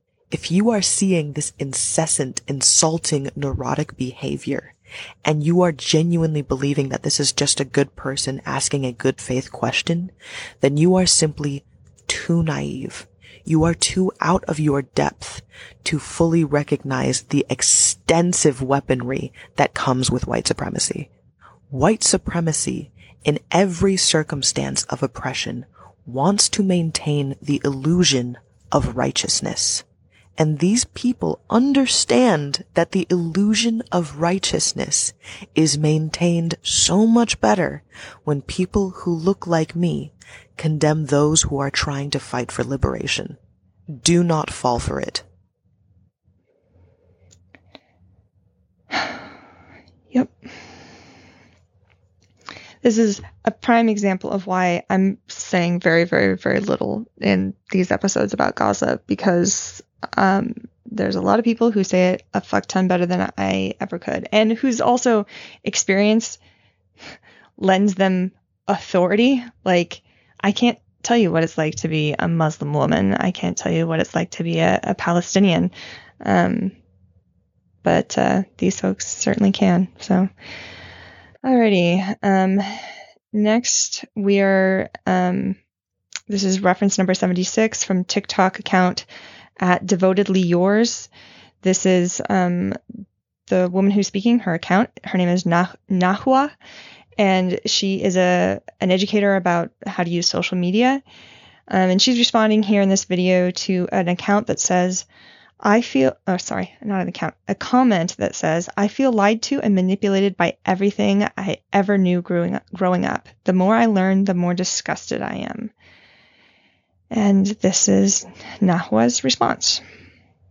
Realize you've been manipulated is a punch to the gut, but it also means you no longer take what certain people say at face value and you do your own research. Right now, there are a lot of lies and misinformation being spread on social media to try to justify what's happening to Palestinian civilians, and some of it even came from celebs. BBK News tried to post this on Twitter, and of course, it took off, saying that babies are being held in cages by Hamas, which is clearly a lie and misinformation purposely being spread because it was a screenshot taken from a TikTok that was posted 4 days before the music festival in Israel. There are people in almost every video commenting the same thing, that Palestinian civilians deserve what happened to them because Hamas has beheaded 40 babies. That information all started with this IDF soldier, which then spread like wildfire over social media to the point where Joe Biden literally in a press conference said, I never really thought that I would have confirmed pictures of terrorists beheading children. To the point where a U.S. administration official had to clarify what Biden said, telling CNN that neither Biden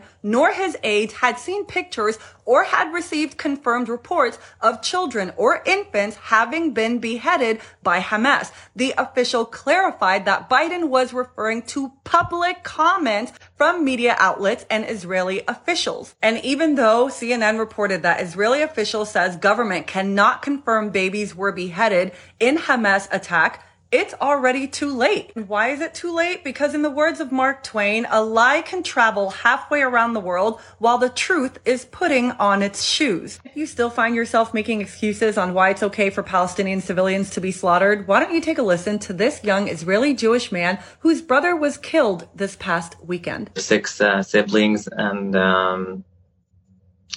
not easy for us. Noah Katzman, may Chaim's memory be a blessing. I'm so sorry for your loss. Can I say one more thing? Yeah. So what I wanted to say is the most important for me, and I think also for my brother, was that his death won't be used to kill innocent people. And sadly, my government is using cynically the death of people to just kill. Like, they promised us it's gonna bring us like security, but of course it's not security, because they always tell us, that if we're gonna kill enough Palestinians, so it's gonna be better for us. But of course it never brings us peace, and it never brings us better lives. It just brings more and more terror and more people killed, like my brother.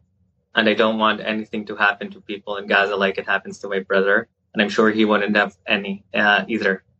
So that's my call to my government: stop killing innocent people, and that's not the way that brings us peace and security to people in Israel. If you're thinking, well, why would we not believe an IDF soldier? This isn't the first time a lie like this has happened. Allow me to show you this video. I saw the Iraqi soldiers come into the hospital with guns.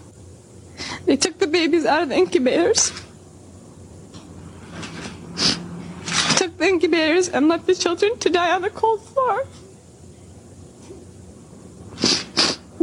It was horrifying. I could not help but think of my nephew. Also turned out Nayirah was not just any Kuwaiti teenager. She was the daughter of the Kuwaiti ambassador to the United States, Saad Nasir al-Sabah. She had been coached by the public relations firm Hill & Knowlton, which was working for the Kuwaiti government. We're joined now by the journalist who first revealed Nayirah's identity. Rick MacArthur, the president and publisher of Harper's Magazine, the author of the book Second Front, Censorship and Propaganda in the 1991 Gulf War. Do you not find it strange that there's this running ad on children's videos on YouTube?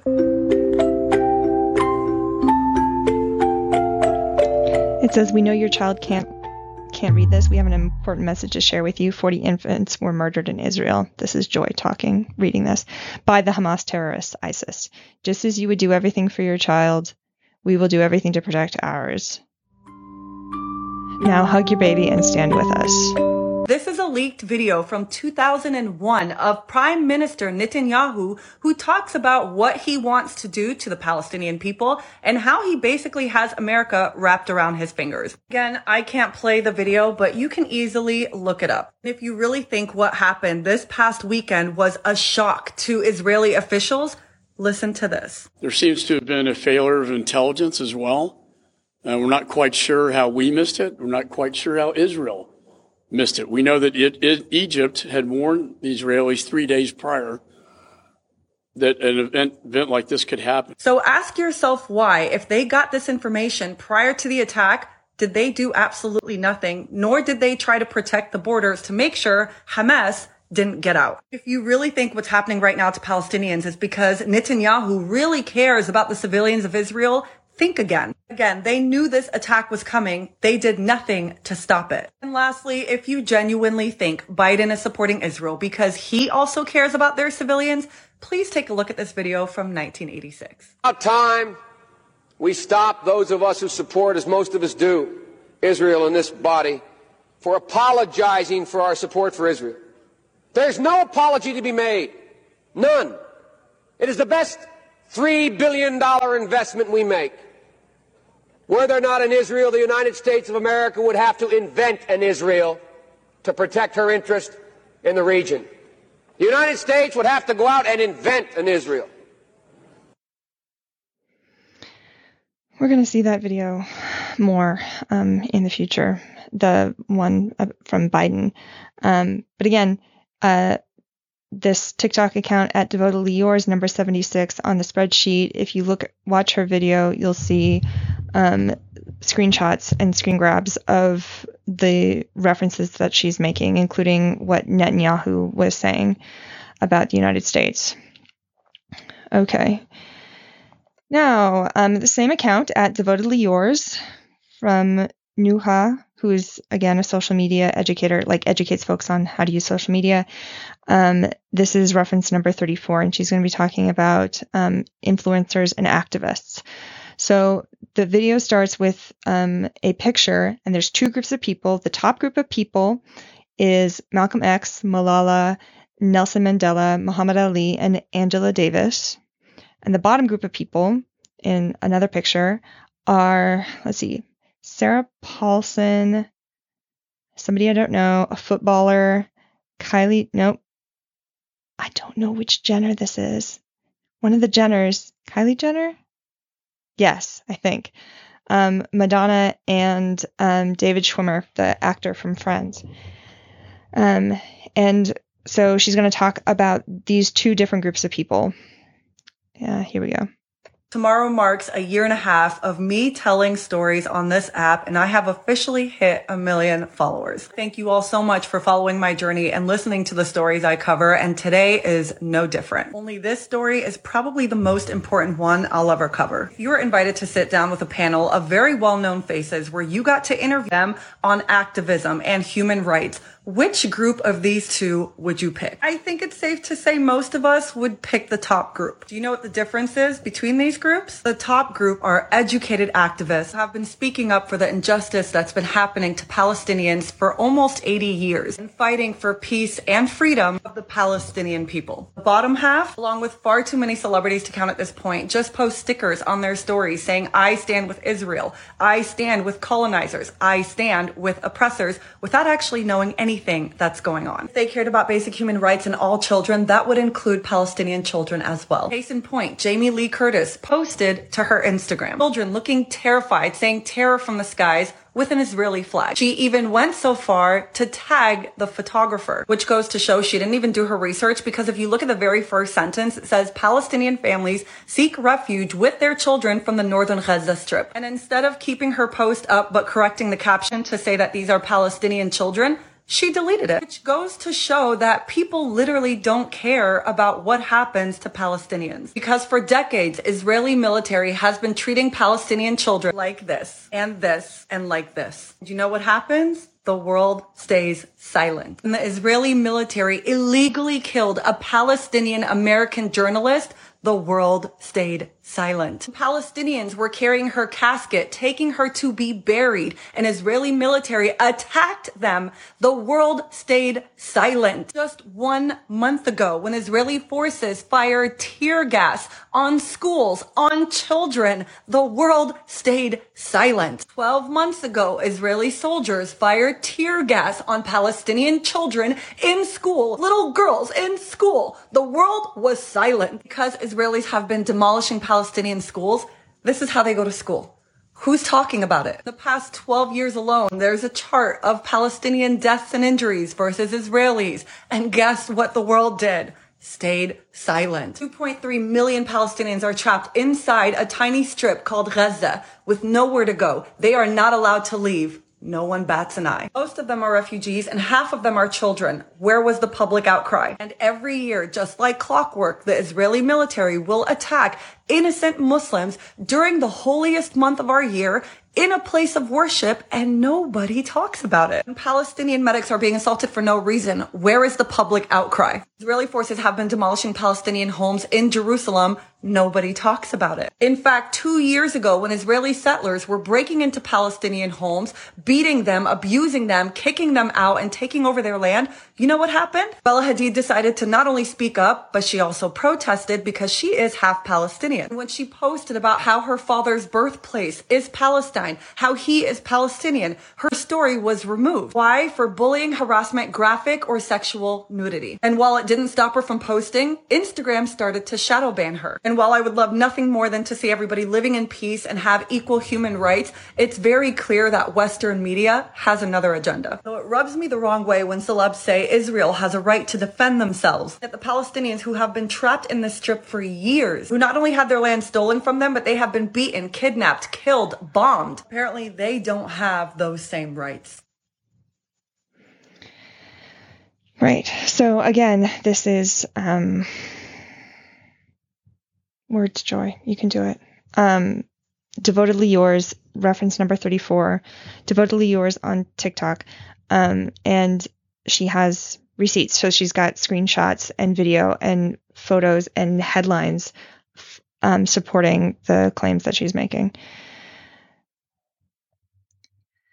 This next video is reference number 8. It's from the Instagram account at Gazan Girl. The woman who's this is her account. Her name is Laura, and she is a Palestinian podcaster.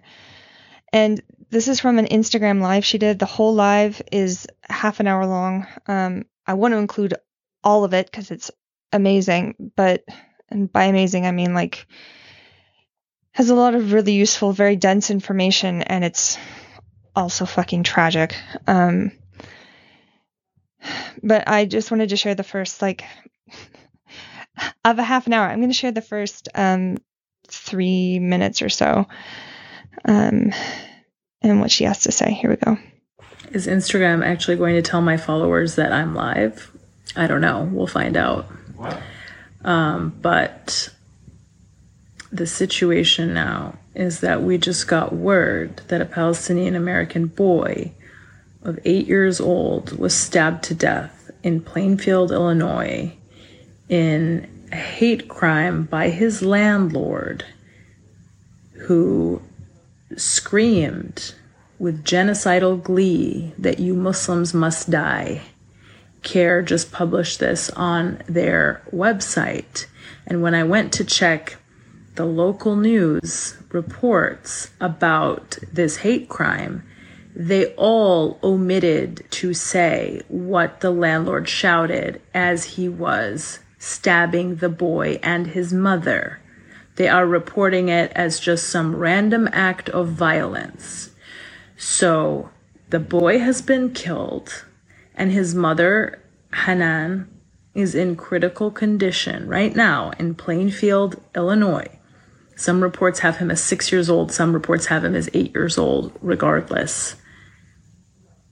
I need everyone to understand that the blood of this boy and his mother are on the hands of CNN, BBC, Fox News, and every single major media conglomerate worldwide, in addition to the United States government, the European Union, and the international community, who for the last week have allowed the Zionists to go on to their platforms and to say things like there are no civilians in Gaza, and to have statements like this, deep, deep criminal intent to commit genocide against an entire people, go unchecked without the slightest bit of pushback. U.S. politicians who said things, parroted the talking points of the Zionist regime, and said things like, flatten them all. They're savages. They're human animals. That's what their leaders said in Israel. They're human animals. Their so-called defense minister, Lindsey Graham, Marco Rubio, DeSantis, all of these American politicians who have contributed to the dehumanization of Palestinians to the point that a Palestinian American boy in a suburb of Chicago has been stabbed to death. Do you understand the scope of the genocidal glee that has been drummed up in a matter of a week to get us here? Do you understand how we got here? It took 1 week for the world to be thrilled, to be perfectly content with the extermination of the Palestinian people, be they in Gaza or elsewhere. We are not living something normal right now.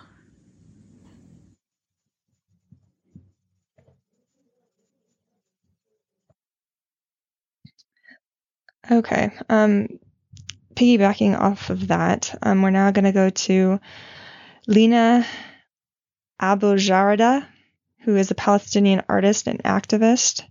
Her TikTok account is at Lina Abu-Jarada. This is reference number 24. And she's going to be talking about how we define violence. And I want to be clear, like, a podcast is not the medium through which to communicate a lot of this shit, because it's visual. I'm sharing TikTok videos on a podcast, which is a bonkers idea, but this is the platform that I have, so I'm using it. She's going to share a huge number of, I don't actually know how many. She's going to share corroborating headlines. Whenever she says the thing, she will share headlines about what she's sharing. You won't be able to see that unless you go and watch this video.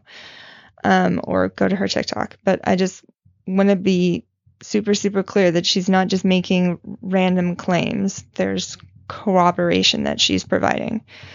So here we go. So as Palestinians, do you support violence? This question is completely unfair because it's never posed to the state of Israel. So let me ask you this. Is a woman having to give birth in front of Israeli soldiers at a checkpoint not violence? Is Gaza being an open-air prison, is that not violence? When Palestinians are shot fatally simply for attending a protest, is that not violence? when a child shrivels away and loses his childhood behind bars? Is that not violence? When a journalist is targeted by a sniper for simply daring to speak the truth about Palestine, is that not violence? When a writer or artist is imprisoned under administrative detention in Israeli jails, tortured, harassed, is that not violence? Sometimes violence doesn't mean that there's blood. Violence is an entire system. Colonialism is the most repressive form of violence that affects Palestinians every single day. From the moment they wake up to the moment they sleep, they are feeling this violence around their necks. How does the West not see the violence that Palestinians are continuously under? And how do they vilify Palestinians for practicing their legal right to resist that violence? They expect Palestinians to use nonviolence as a deterrent to a colonist that is continuously violent. Colonialism in itself is an inherently violent process, and the West is funding that process. So the next time someone tries to vilify you by making you out to be like the person who supports violence, tell them, I support the right of every human to resist their colonizer and occupier. As people who believe in every human being's right to dignity, safety, and basic human rights, yes, we support Palestinians' right to armed resistance, nonviolent resistance, in order to get to a free Palestine.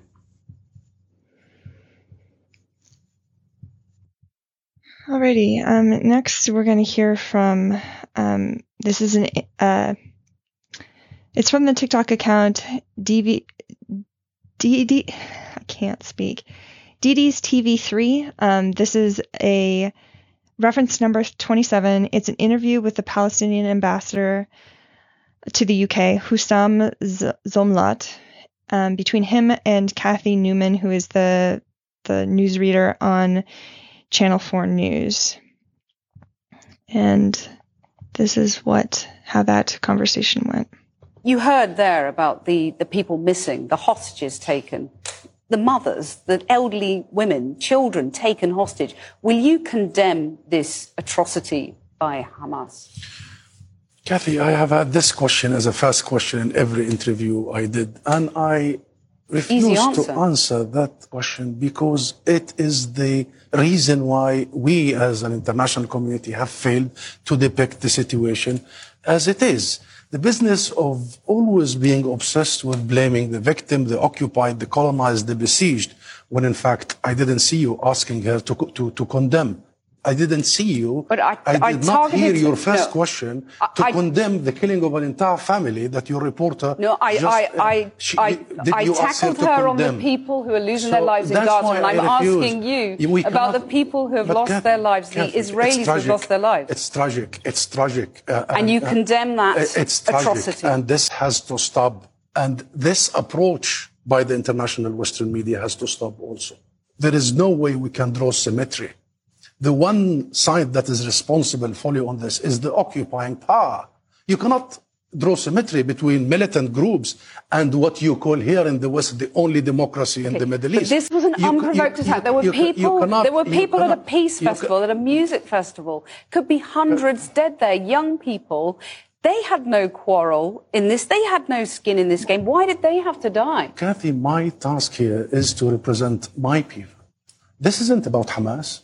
This isn't about the last 48 hours of what the Israelis have seen. My people have been seeing the same over a period of 75 years.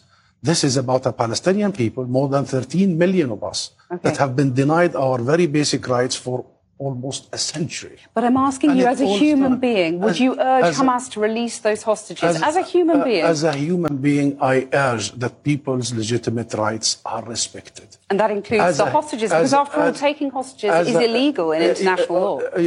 I wish safety to everybody. But do you know, Kathy, that Israel has taken 2 million people in Gaza hostages for the last 16 years. And you heard me asking the Deputy Mayor that very question.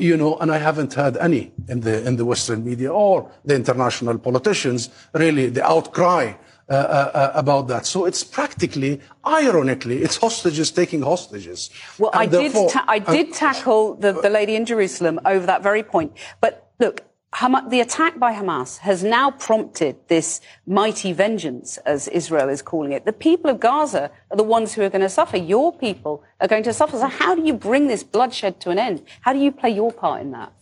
By giving my family in Gaza, because they are in Gaza, hope, horizon. Where is the prospect? Yeah, that's the question the Israelis need to ask themselves. But I'm asking you that question. No, that's not for me. Our people have been struggling for 100 years. Our people, look, you know what is so tragic as well is the supremacist thinking in Israel that they could go and wreak havoc everywhere. They could attack Palestinians, kill them, round them without charge or trial. They could steal our land. They could desecrate our holy places. They could besiege people for years.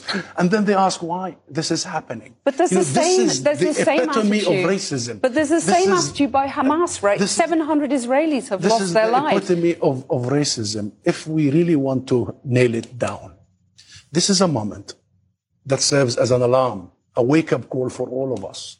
There is no way around the Palestinian people and our issue. There is no way but to end this occupation. There is no other route but to enforce international law and international legitimacy. Okay, but how does your party, Fatah, bring some pressure on Hamas? Do you talk to Hamas, for example? My party has been the party that has led the Palestine national movement. Mm-hmm. My party started the armed resistance long before Hamas. And then we gave up that and we committed to three things: recognizing Israel, committing to negotiations and non-violence, and committing to international law and resolutions. Are you talking to Hamas now? Are you urging restraint? That was 30 years ago. We did that. Okay, but Israel not now? You have no leverage. Israel was expected to do one thing: end its occupation, stop its colonization. Right. You know what happened. So you come up... Ambassador, I'm so sorry, we're out of time. Ambassador Zomlot, thank you very much for joining us. And on tomorrow's programme, we'll be speaking to Israel's ambassador to the UK.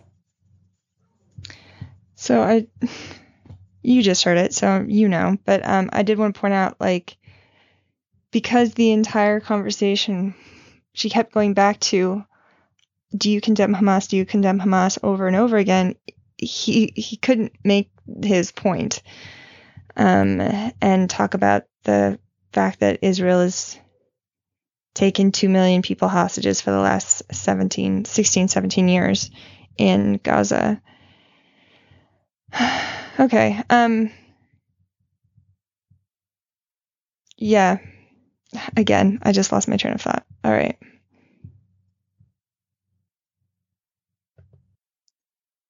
I have a lot more to share. I thought this was going to be a 3-part series. It's probably going to be 4 at this rate. But I did want to share, again, there will be action items. I have links in the description of action items, things that people can do, action you can take to support the Palestinians in Israel and really throughout the world. But a couple things. Fuck my brain. Okay. Contact your news outlets. Contact your elected officials. The news outlets, fucking inundate the news outlets with the feedback that their coverage is enabling genocide. The way they're portraying Palestinians, the way they're upholding Zionist Israelis, the Israeli government specifically, is facilitating a genocide. And there's a lot more to do, but those are the 2 things I can think of right this second, and I will put links to more in the description. I'm going to end with the same video that I started with, because it's, again, a beautiful summary of my stance on this. This is reference number 82 from the TikTok account at Utica Masjid. And this is a Muslim man from New York sharing his thoughts. We're with the Palestinian resistance 100%. No ifs, no ands, no buts, no equivocations, no apologies, no condemnations. We don't need to go any further than that, right? Some people want to criticize the table manners of a starving person. You don't criticize the table manners of a starving person. You let them eat, right? You want to talk about, well, they shouldn't be doing things this way or they should be doing things that way. All right, get your boot off my neck and then walk. Right? It's like this occupation has been going on for however many years. Stop the occupation and then we'll talk. Then we can talk about table manners. Then we can talk about this tactic and that tactic, right? But what happens is every single time is that we zoom in on the details and we forget about the bigger picture. And that's why we say Palestine has to be free first, period. And then we'll talk.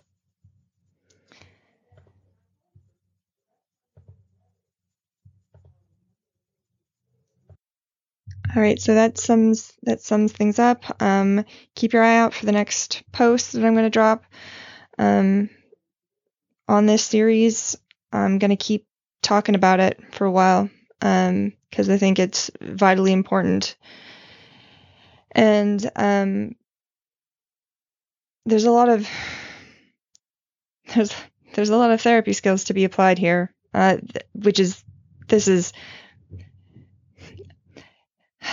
I understand that this is the platform, this is my podcast about therapy skills, and I feel the need to tie it in. But really, if I'm going to tie it in at all, I want to do it in the following way, that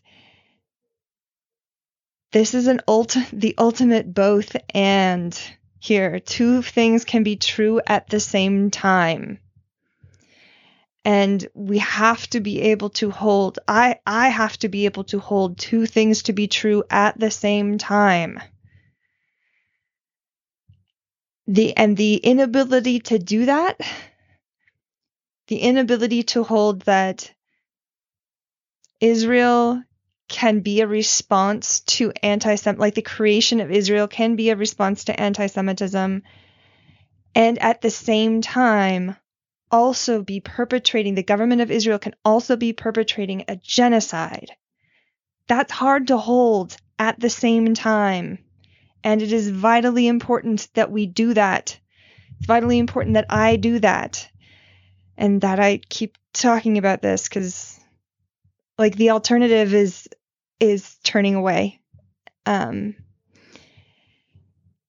so I have more to say, or rather I have more videos of other people sharing things. And that'll be in the next episode. So I'm just going to go ahead and do my thing and end this super abruptly.